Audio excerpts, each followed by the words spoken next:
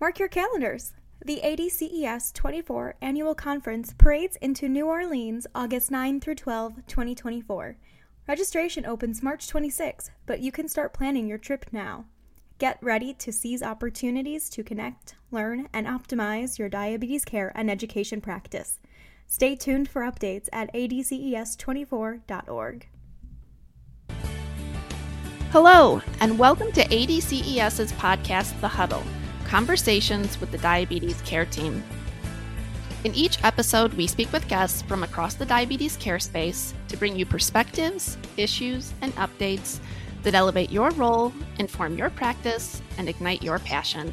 I'm Kirsten Yale, the Research Manager at the Association of Diabetes Care and Education Specialists.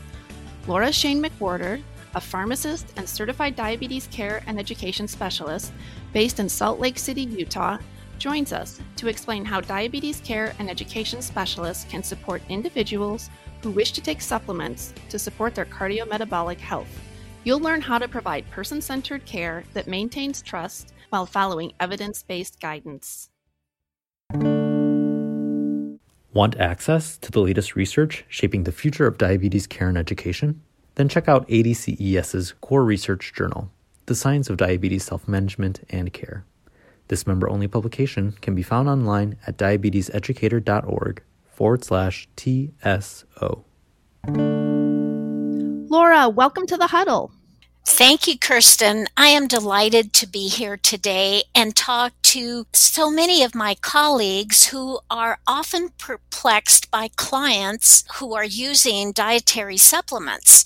So one of the things I would like to do is really try and elaborate on what we can do as diabetes care and education specialists to be able to work with clients, to be able to promote safe use of supplements.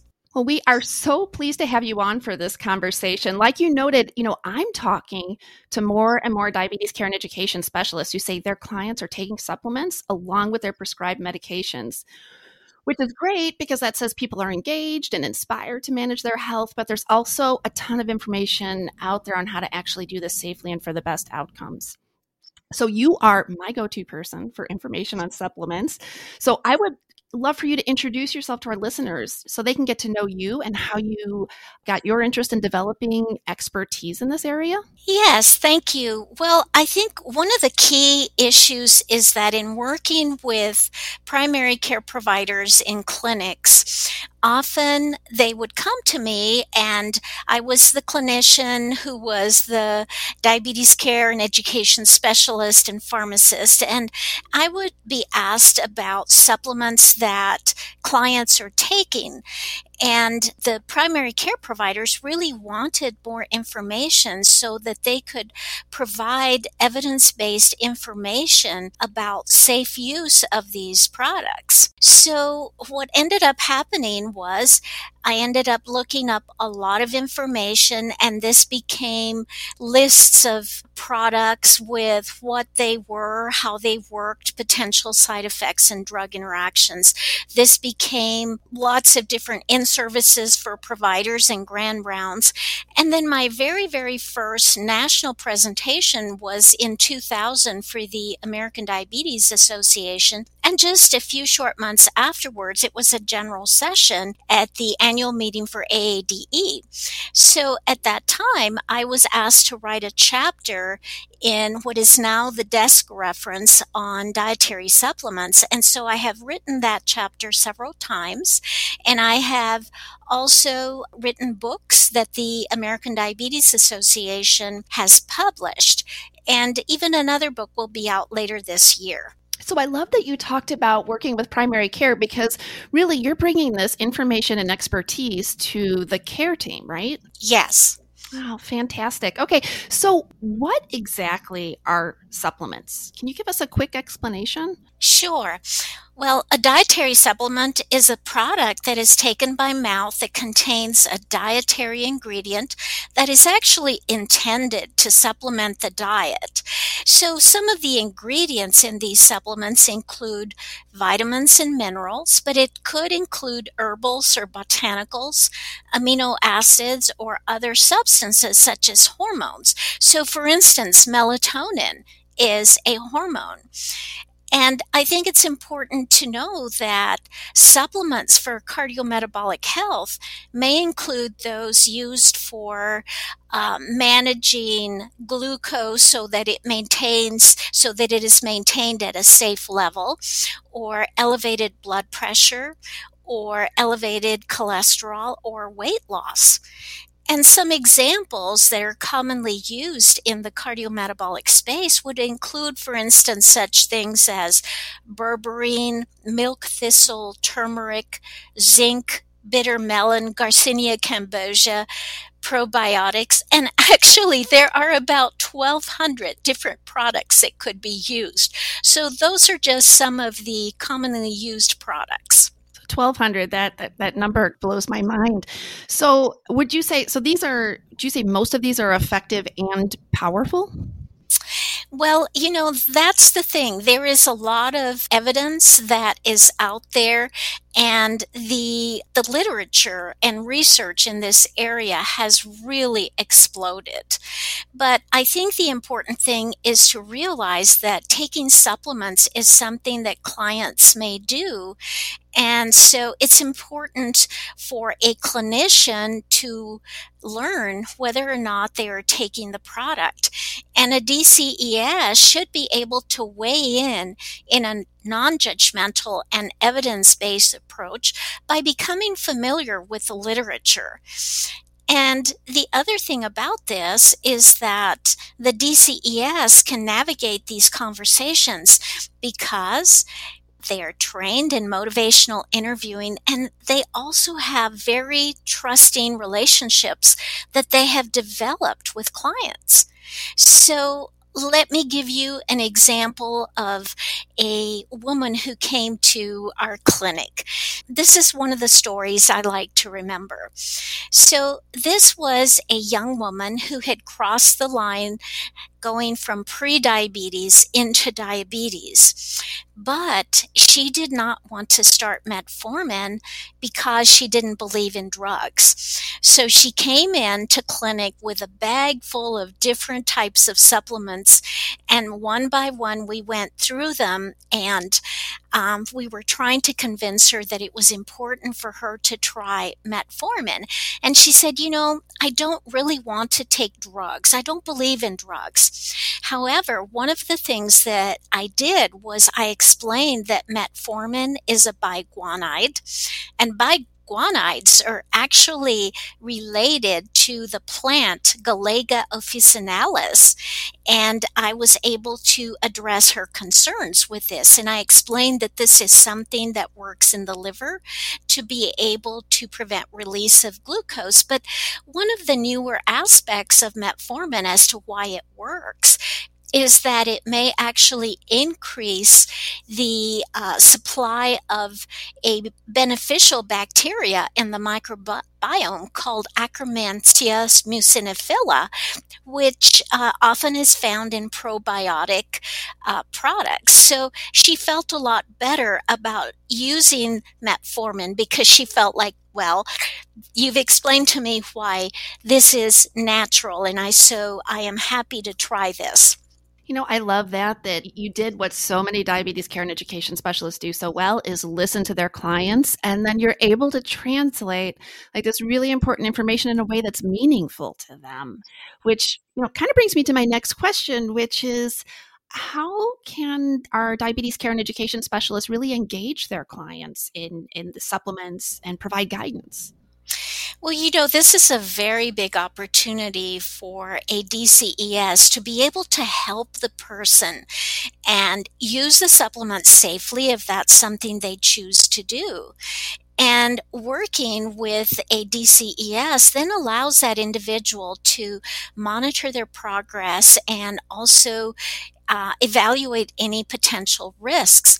So, as with any situation, one of the very first things that a DCES may want to do is to evaluate the whole person first and ask, why do you want to use this product? What is it that you hope to achieve? Is it that you want your glucose levels to be within a healthier range? Or do you want your blood pressure to normalize? Or do you want your weight to normalize? What is your belief about this product? And where did you obtain information? And also, I think it's important for the DCES to assess that individual for any potential risk of adverse effects and drug, supplement, or disease interactions based on their current health standing and some of their clinical parameters, such as their liver function or renal function or medications they are taking. And it's also important to be able to see what else is going on with that person. For instance, if that person is scheduled for surgery, one of the recommendations is to stop supplements 2 weeks prior to that surgery. Well, you hit on something that was on my mind, which was patient safety and risks, because sometimes it does feel like it's the Wild West out there with all these supplements, and coming back to that 1200 that you mentioned. So you touched on it. You touched on the safety and risks, but as we begin to balance the benefits of risks in supplements, risk-benefit analysis, let's start with risks. Are there any additional risks associated with these supplements? Yes, I'm very glad you asked that question because there are 3 specific categories of products that warrant close scrutiny. Products used for weight loss, products used for men's health, or bodybuilding. And it's important to remember that some groups are more vulnerable. For instance, children or pregnant or breastfeeding women or persons who have liver or renal disease or the elderly. Also, it's important to know that some supplements, even though they may be great products, can interfere with certain results of certain laboratory evaluations. And in choosing a quality supplement, it's important to realize that manufacturers and the source of the supplements all play important roles so that we can better evaluate the safety of that product. So, some specific examples. Okay, hibiscus tea is very popular in the Hispanic populations, and I work mostly with Hispanic populations here in Salt Lake. And I grew up in Texas, so I speak Spanish. And so people come to me and ask me about using agua de Jamaica, which is the Spanish word for hibiscus tea. Well, this is something that could be dangerous to pregnant women. Or another one is fenugreek, which now has been known to be teratogenic and associated with certain birth defects. Or bitter melon, which may have ingredients that may lead to a miscarriage. On the other hand, there are some products that may be beneficial, including such things as milk thistle or berberine that may have beneficial, amazing products for lowering A1C and improving lipids or maybe even liver function, and possibly even work for other complications. However, it's important to know that there can still be drug interactions that berberine may have with other products so that it may increase serum concentrations of other products. And the same thing goes for milk thistle. The other thing is that there are certain products that may be very beneficial but may interfere with lab tests. For instance, biotin, which works very well to improve hair, skin, and nail health, but biotin can potentially interfere with certain thyroid tests, so it's important for the provider to know if the patient is on this so that the client may be asked to discontinue this a few days before a thyroid test.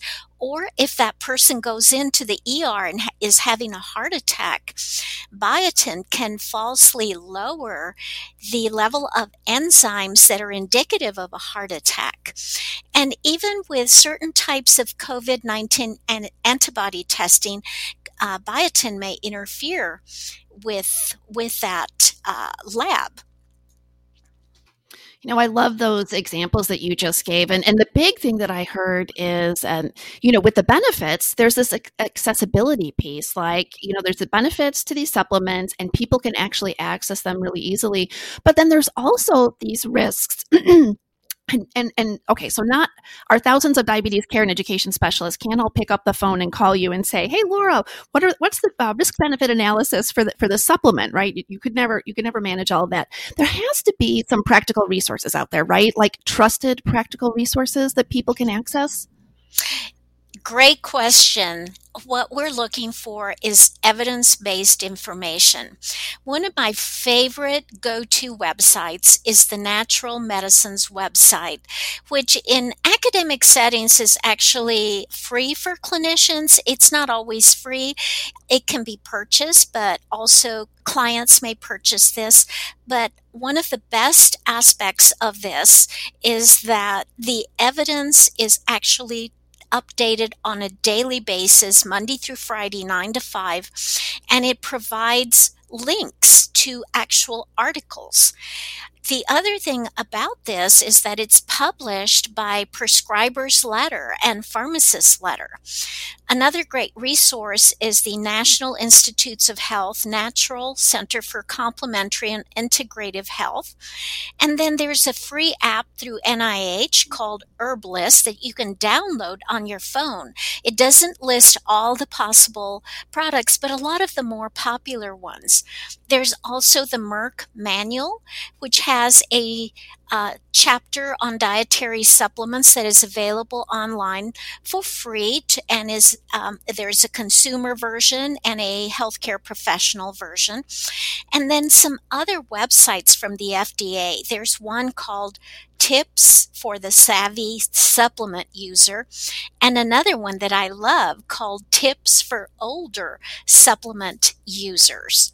Wow, those are great resources. I think we're going to go ahead and put those in our show notes so people can access them pretty easily. And Laura, I hate when we come to this point. These conversations are always too short for me, but we only have a couple minutes left. And I wanted to give you the chance to talk, really directly to our listeners and say, hey, here's what you can do today to support your clients who are interested in taking supplements.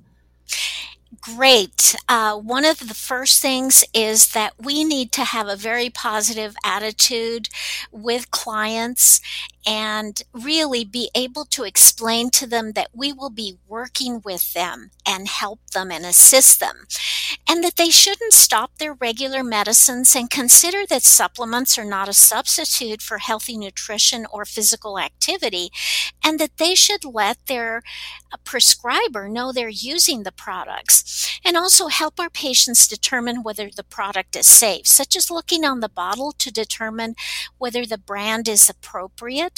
And some things to look for are whether or not there's manufacturer contact information to determine whether appropriate testing has been done, and what is the source of information.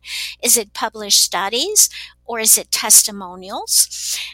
Remind patients to stop supplements 2 weeks before surgery. And then familiarize yourself with the trusted sources of information and be prepared to share them with patients. One of the websites I didn't mention is one that is the FDA tainted product list, which has ingredients that have been found to have adulterated contaminants in them. But the important thing is that we work with our patients because we are here to try and maintain and help support their wellness and help guide them through their exciting healthcare journey. Well, thank you so much, Laura. I learned a ton today, and I kind of feel like I'm ready to hit the drugstore or the health food store and maybe take on these supplements and maybe do something with my own health too. So thank you so much for coming and sharing. I know our listeners are going to learn so much from this. You are most welcome. Thank you for listening to this episode of The Huddle. As Laura mentioned, it is very likely you'll come across people with diabetes, prediabetes, and cardiometabolic conditions in your practice who may want to try supplements to achieve certain health outcomes. As the clinician, you can take a non-judgmental and evidence-based approach that accommodates their interests and safely guides them towards desired health outcomes. There are a variety of products out there, and it is critical that your clients get information from trustworthy sources. Make sure to check out the links included in the show notes at diabeteseducator.org/podcast to get started. And remember that membership at ADCES gives you access to the education, networking, and resources to improve your practice and optimize outcomes for your clients. Find out what ADCES can do for you at diabeteseducator.org/join. The information in this podcast is for informational purposes only and may not be appropriate or applicable for your individual circumstances. This podcast does not provide medical or professional advice and is not a substitute for consultation with a healthcare professional. Please consult your healthcare professional for any medical questions.